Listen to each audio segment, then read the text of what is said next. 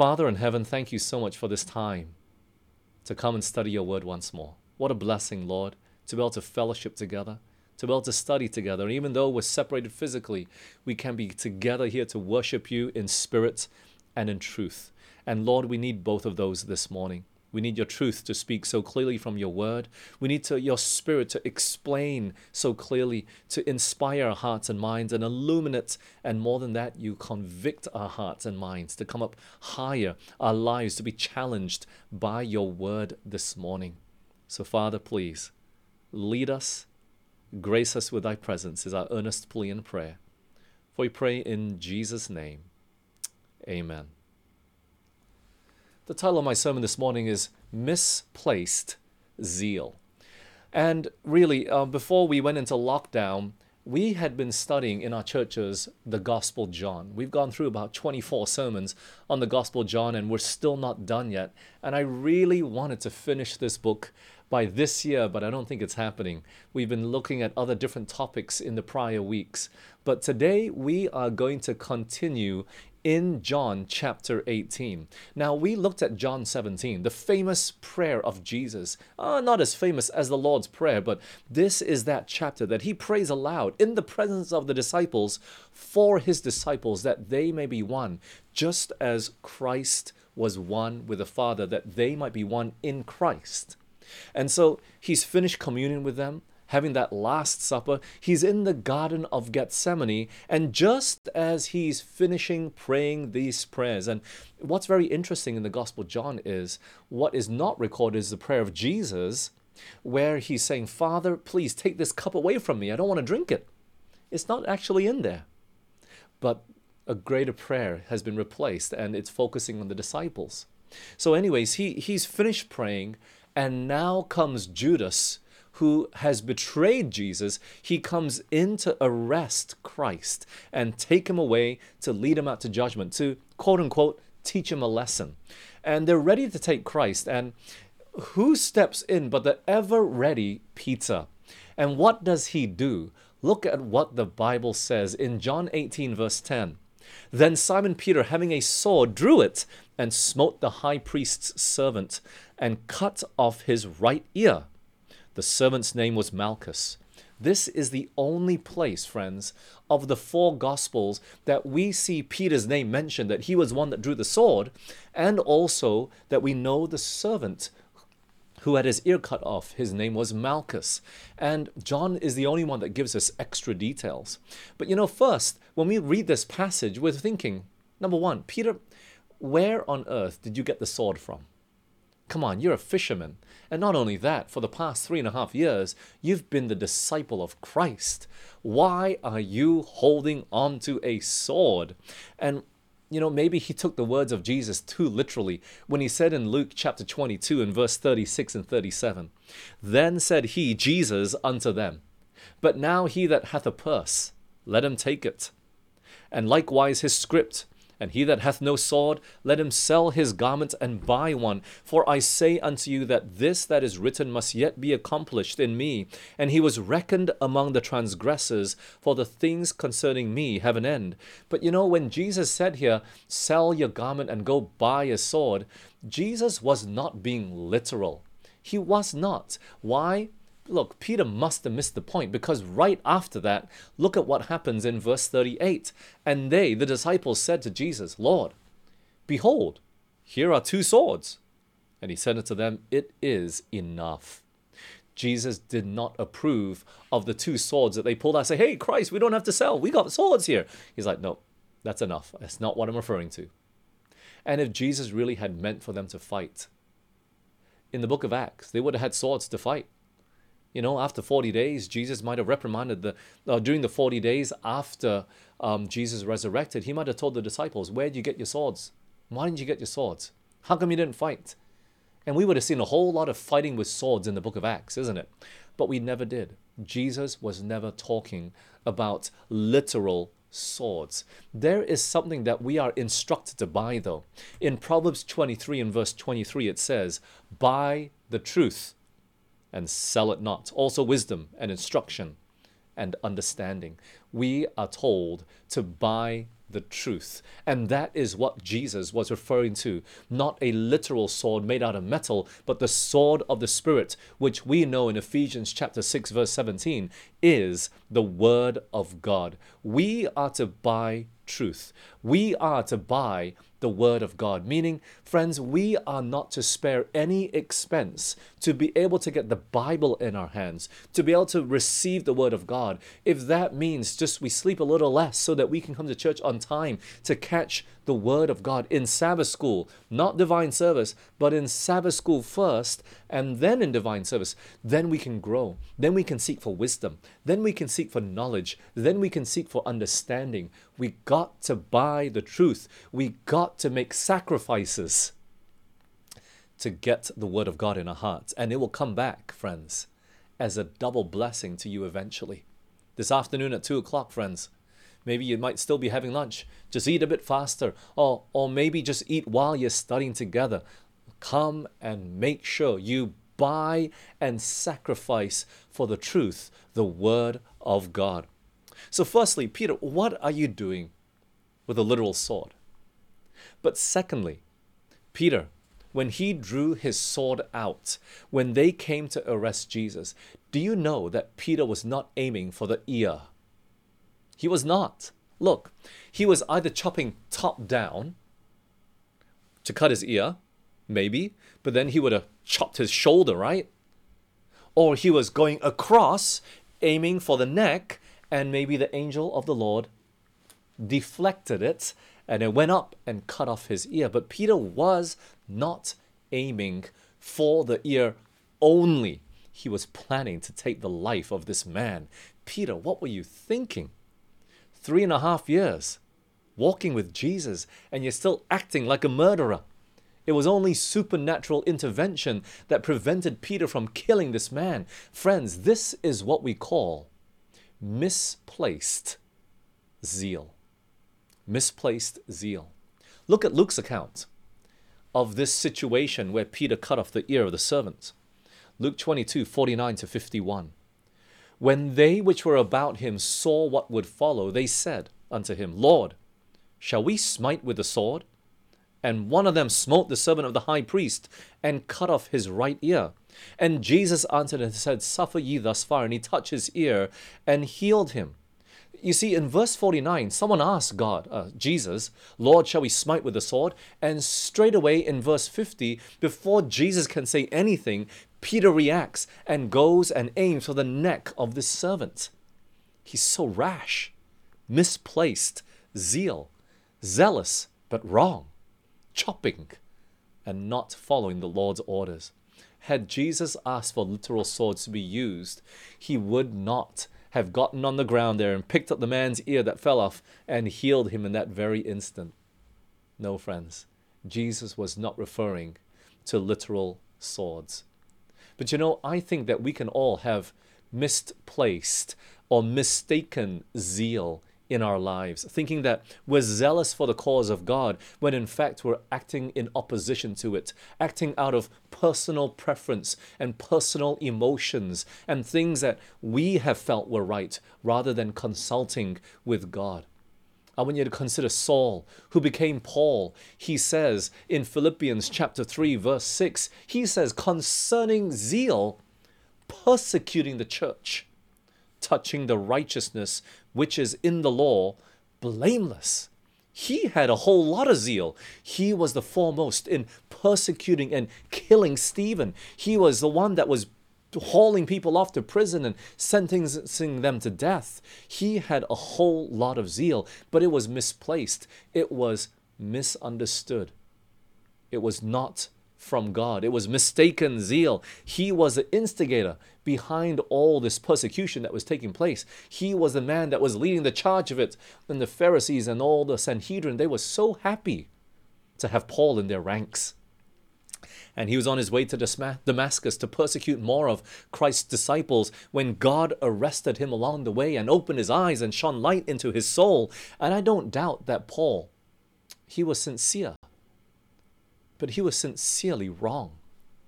And friends, We can be so sincerely wrong that we are led down the wrong path, that we're blinded to the actions of what we are doing. The scribes and Pharisees were probably sincere in Christ's day, and under the pressure of that zeal, they crucified the Lord of glory. It must have taken an awful amount of sincerity in the case of some to have been able to believe that the cruelties they were practicing were really pleasing to God. Killing a man, plotting the death of a man. And Saul, here he was plotting the death of the whole Christian church. He had misplaced zeal. He was fighting a cause that God had not told him to fight for. Sincere, but zealously wrong. In Romans chapter 10, verses 1 to 3, we're also told, "Brethren, my heart's desire and prayer to God for Israel is that they might be saved. For I bear them record that they have a zeal of God, but not according to knowledge. For they, being ignorant of God's righteousness and going about to establish their own righteousness, have not submitted themselves unto the righteousness of God." You see, Paul, he calls this people of Israel zealous. They have a zeal that is what? Not according to knowledge. They had a zeal that was for the wrong cause, just like Paul before his conversion, and just like Peter in this case that we're looking at in John chapter 18. And they were persecuting Paul from city to city. They had a zeal that was not according to knowledge. They were intensely religious in their way, but they were not in the way of truth. They were ignorant. For had they known the way of truth, they would not have persecuted Paul. They are running and running well, but they're not running in the right road. They're laboring, and they're laboring hard, but they're not laboring in the right cause. We must be careful that we do not have a zeal that is not according to knowledge. But this must not dampen the zeal that God puts in our hearts, friends. It was with this zeal that when Paul was converted, he became one of the greatest apostles of the early church. That he could write down in pen and paper that he had preached the gospel to every creature. That was the sort of zeal that took the gospel to the whole world in his time. Zeal that helped him endure much affliction and tribulation. With what zeal and earnestness he put into the wrong way, when turned around, he put the same amount of effort and zeal and energy into the right, the cause of right. And we need this sort of zeal today, friends. But we just have to make sure that it's not misplaced, but it is according to knowledge. So how can we know whether we have mistaken or misplaced zeal or not? Well, the first is whether we are going against the express will of God. We must have zeal according to what is written in the scripture, according to knowledge. It can be checked. It can be double checked. It can be triple checked, because God says, "I am God, I change not." You can go back and look and re-look to make sure what is written down, to make sure that what Jesus told the disciples and what Jesus told Paul and what they've written down for us, it is there. We can go back and check. And Jesus, he had already told Peter what? Back in Luke chapter 22, verse 38, when they brought out the two swords, he said, "It is enough." Jesus made it very clear that this is not how we ought to fight the battle. For Saul, when he was persecuting the Christian church, and Jesus shone light into his heart and blinded him, and he says, "Paul, Paul," or "Saul, Saul, why are you persecuting me?" The message from God was clear when he asked him that question.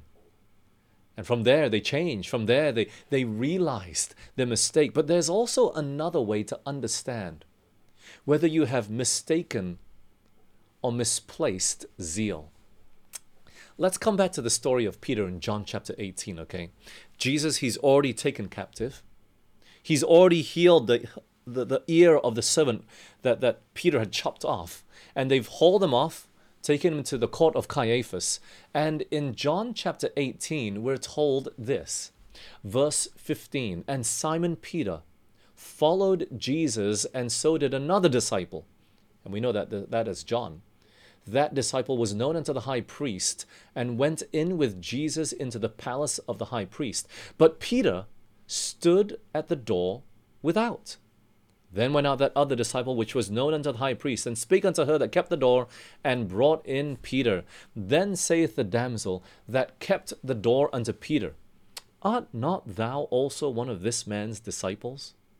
He saith, I am not.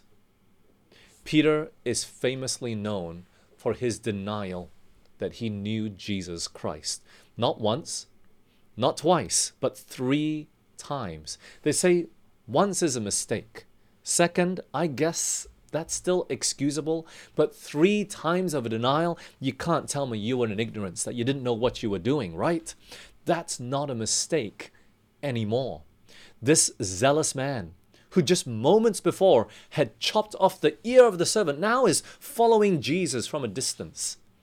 And he's already denied Christ once. He didn't even want to go into the palace until John came out and gained entrance for him. But then what happens? John 18:25, and Simon Peter stood and warmed himself. They said therefore unto him, Art not thou also one of his disciples? He denied it and said, I am not.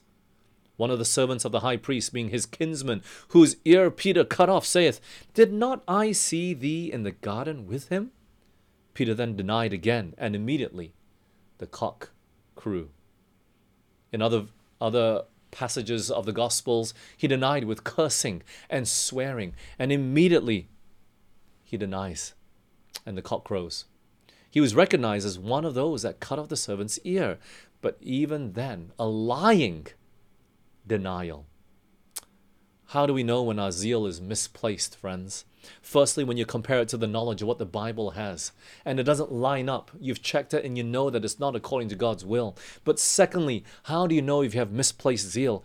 When we are to be found nowhere, when the going gets tough, when the hard work needs to be done and we're not present, when the commitment is needed now more than ever and we're found running in the opposite direction. Oh, friends, it's easy to preach. It's easy to teach. But when you got to get into the trenches, roll up your sleeves and, get your hands dirty, many people, they have zeal that is not according to knowledge. They're gone. Oh, they have knowledge a little bit, but it's not enough to have changed their actions. What happened? What happened to Peter after he denied Christ? What was it that turned his life around, that directed his zeal in the right direction, that he became the man in Acts chapter 2 that preached a powerful sermon and 3,000 got baptized in one day? How was Christ able to redirect? You see, in Luke 22:32, Jesus says to Peter, But I have prayed for thee, that thy faith fail not. And when thou art converted, strengthen thy brethren. Friends, this is a matter of conversion. In the judgment hall of Caiaphas and Pilate, when Peter was observing and he was seeing the trial that was taking place, and Jesus, he was being questioned, he was being spit upon, he was being beaten. And just as one person went and slapped that face turned just as the cock crew, and the eyes of Jesus met the eyes of Peter. And in those eyes were eyes of compassion, of forgiveness, of love. And that broke the heart of Peter. And he ran out from the palace, and he ran all the way back to the Garden of Gethsemane and wept on that rock for which Jesus, just hours earlier, had been praying for him.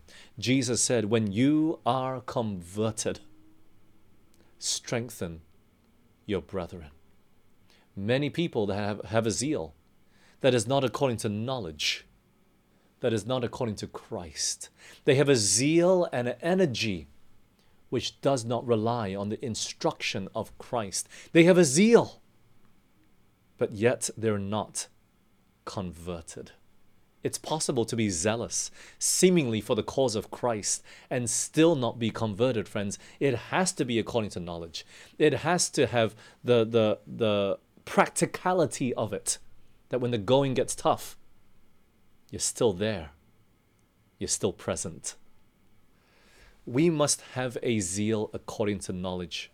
That wisdom and knowledge that shines from the light of the glorious gospel today.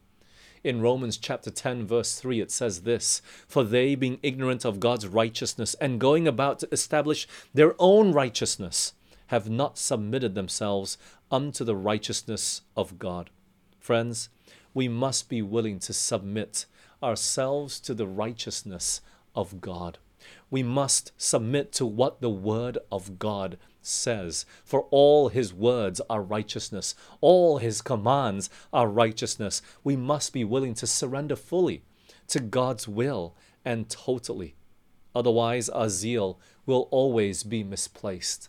The preacher might preach the truth on the Sabbath, whether that's about the Sabbath, whether that's about our diet, whether that's about tithe and offering, or any topic that you might disagree with.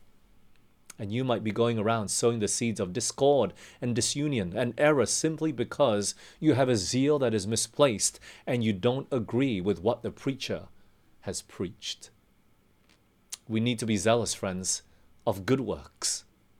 In Titus chapter 2 and verse 14, it says, "Who, speaking of Jesus, gave himself for us, that he might redeem us from all iniquity, and purify unto himself a peculiar people, zealous of good works." You see, friends, zeal is not wrong, but misplaced zeal is not only wrong, but dangerous. There are times that we can speak so passionately, but for the wrong cause. But there's something else that we need to be zealous for as well. Let me show you. 1 Corinthians 14:12. "Even so ye, for as much as ye are zealous of spiritual gifts, seek that ye may excel to the edifying of the church." Friends, we need to be zealous of spiritual gifts. But for what purpose? It says there, to the edifying, or what the word edifying means is the building up of the church. All the spiritual gifts that God has given are for the purpose of building the church, for the advancement of her cause. That can be put on the same level, with the talents that God gives us. So when we talk about spiritual gifts, the gift of discernment, the gift of tongues and all these things, that's a talent of speech. The wisdom of knowledge, or let's make it more in our modern age. What talents do we talk about? The talent of music or singing, or the talent of programming. I'm talking about computer programming. The talent of media, video, audio, design. The talent of cooking, or the talent of whatever you can think of. It must be used for the edifying of the church. God has definitely given at least one talent to every person. Definitely one. And do you know that cooking is worth 10 talents? If all you can do is cook, and I can preach, sing, and do all these other things, and only have 5 talents, your one talent of cooking is worth more than the 5 talents that I have. But friends, we have to be zealous to obtain these spiritual gifts, these talents that God has blessed us with to use for the edifying of the church. Look what the Pen of Inspiration says on counsels on stewardship, 43.1. And stewardship, friends, is not just about money. It's even about how we use our time, our talents for God.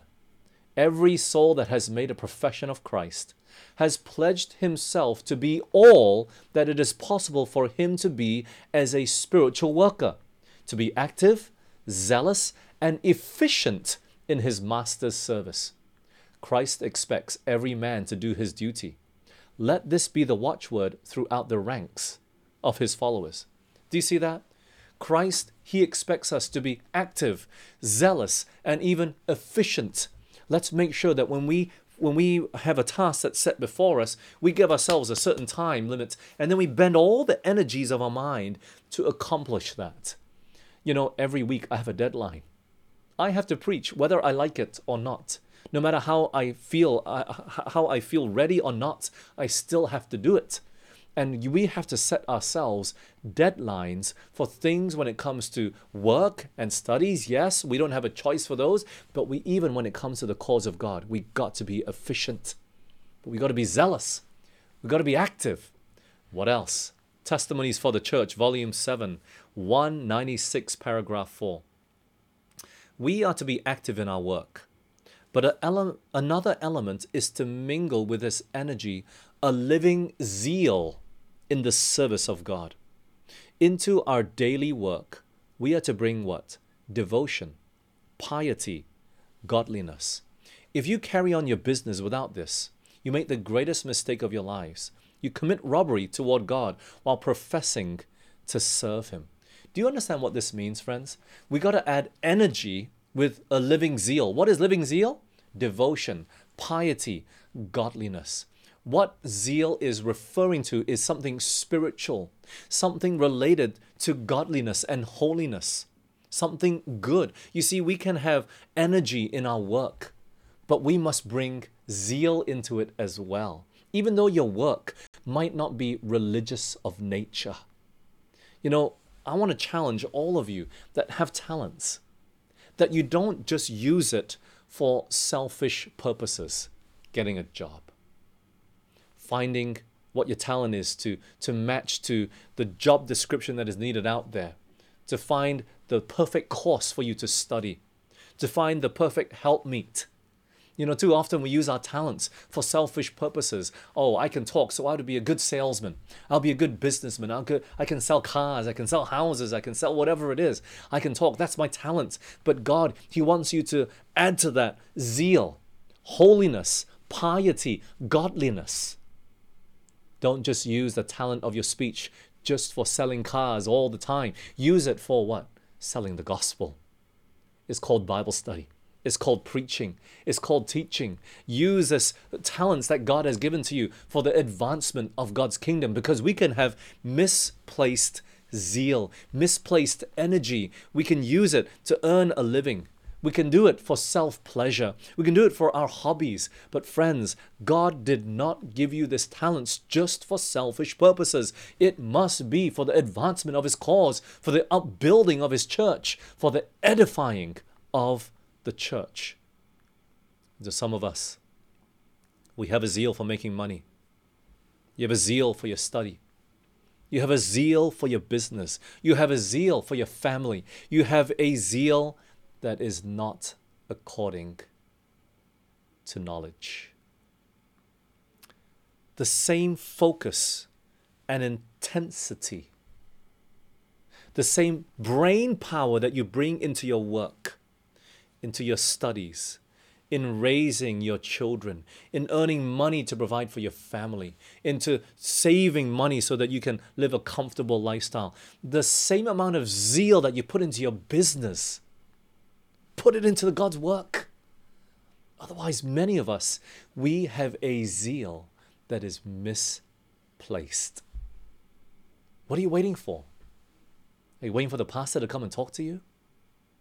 Why not stand up and be counted? Some of us, we don't like to be poor, so we go out and we work hard. Why not do the same for God's cause? Don't sit on your hands and wait for someone to come and approach you before you stand up and say, oh God, if they ask, then I'll do it. If not, I don't want to do it. What's your will? God's will is for everybody to be saved.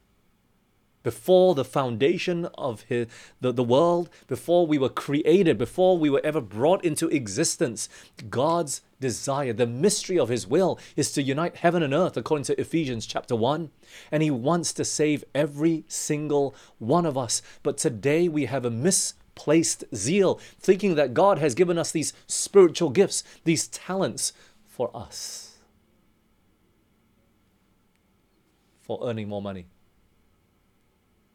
for living a more comfortable lifestyle, so I can shop at those type of shops, so I can buy this type of car, so I can live in this lifestyle. And we tell each other, hey, they're allowed to live it because they earn so much more, right? But friends, maybe you have a zeal that is misplaced. You have a zeal that is misunderstood. You have a zeal that is not according to knowledge. God did not give you the intellect and brain power just so that you can be top in your class and you can be the straight A honors student and get scholarship and not pay a single cent so your parents don't have to worry about money and providing for you. God did not give all of that to you just for selfish purposes. To the wisest man on earth, apart from Jesus, he gave that so he could judge a nation, so he could be a blessing to his people.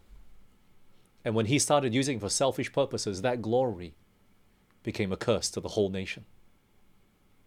Friends, it is possible that we can have a misplaced zeal.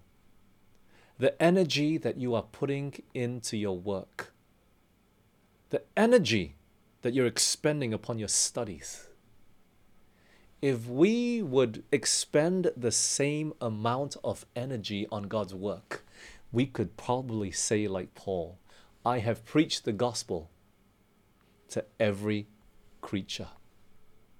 Friends, God wants workers today who are zealous for his cause, who will work just as hard in the gospel ministry as in their work. Yes, but where will you find the time? Friends, you can make the time. You can. But without such zealous people today, the earth on work cannot be finished and closed up. We can say that we're waiting for the second coming of Christ, but in our lives we really deny him. But going to church, that's not enough. No, it isn't, friends. It isn't. God needs people who are willing to be all and to forsake all for the gospel. Those who are willing to sacrifice time, money, means, comfort for the advancement of the gospel. Those that are willing to spend and be spent for the sake of Christ. Those who will not just focus their zeal on themselves, but refocus it in the right path, not on self, not just using the intellect for self and gain, but for Jesus and his gospel work today. Education 271, paragraph 2. With such an army of workers as our youth, rightly trained, might furnish how soon the message of a crucified, risen, and soon coming Savior might be carried to the whole world. How soon might the end come, the end of suffering and sorrow and sin. Young people, you need to have a zeal and an energy in your youth. And it must be used rightly. And not just the youth only, but those also with older experience. Use the zeal and the energy that God has given to you to finish the work in our generation and wrap it up. Time is coming to a close. You got to stop living for self. It's time to change your priorities and put Christ first. Some of us, we're too scared. And the energies that we put into our work and our school, we tell people, we have to do it. I don't have a choice. But you do, friends. You can reorganize your priorities today. Let's make sure that the zeal that we have is not misplaced. That we truly are seeking first the kingdom of God and his righteousness. That we're hungering and thirsting after his righteousness, that we are putting Christ first and everything else second. That we today can have an energy and a zeal that is of the knowledge and of the righteousness of Christ. Let's pray. Father in heaven, Lord, I'm praying for every single one of us here today. All of us. You've given us a measure of energy and zeal and the desire to do something. But too many of us, Lord, we've misplaced it. We've put it on our own selves, our own lives, our own thinking and our own thoughts and our own everything. We've been living a selfish life, and we've been using these gifts and talents that you've given to us for selfish purposes. Oh Lord, please forgive us. We've got to admit, we've not been thinking about your gospel, but we've just been so worried about our lives. We've been afraid to test you, Lord, that if we seek you first and your righteousness and your kingdom, we're going to be left behind in the world. We've got to live a poorer life. We're afraid, Lord. But help us, Father. Help us to test your promises today, because you will add all these things to us. Help us to trust you with all our hearts. And Lord, today, I pray that you'd redirect our zeal, that you would shift our focus and help us, Lord, to put our energies and our zeal in the right direction. Lord, help us to surrender. Help us to see, not self, but Jesus standing before us today. And so, Lord, please, quickly, even now, take our hearts, for we cannot give it. Help us, Lord, as we make this decision. We give you permission to even come into our hearts right now and clean it all up and just turn our heads and redirect everything. And so, Lord, save us to that end, that today we might be a blessing to everybody, because we have a zeal that is according to knowledge, a zeal that you approve, and not only that, but you bless as well. Thank you, Father, for we pray in Jesus' name. Amen.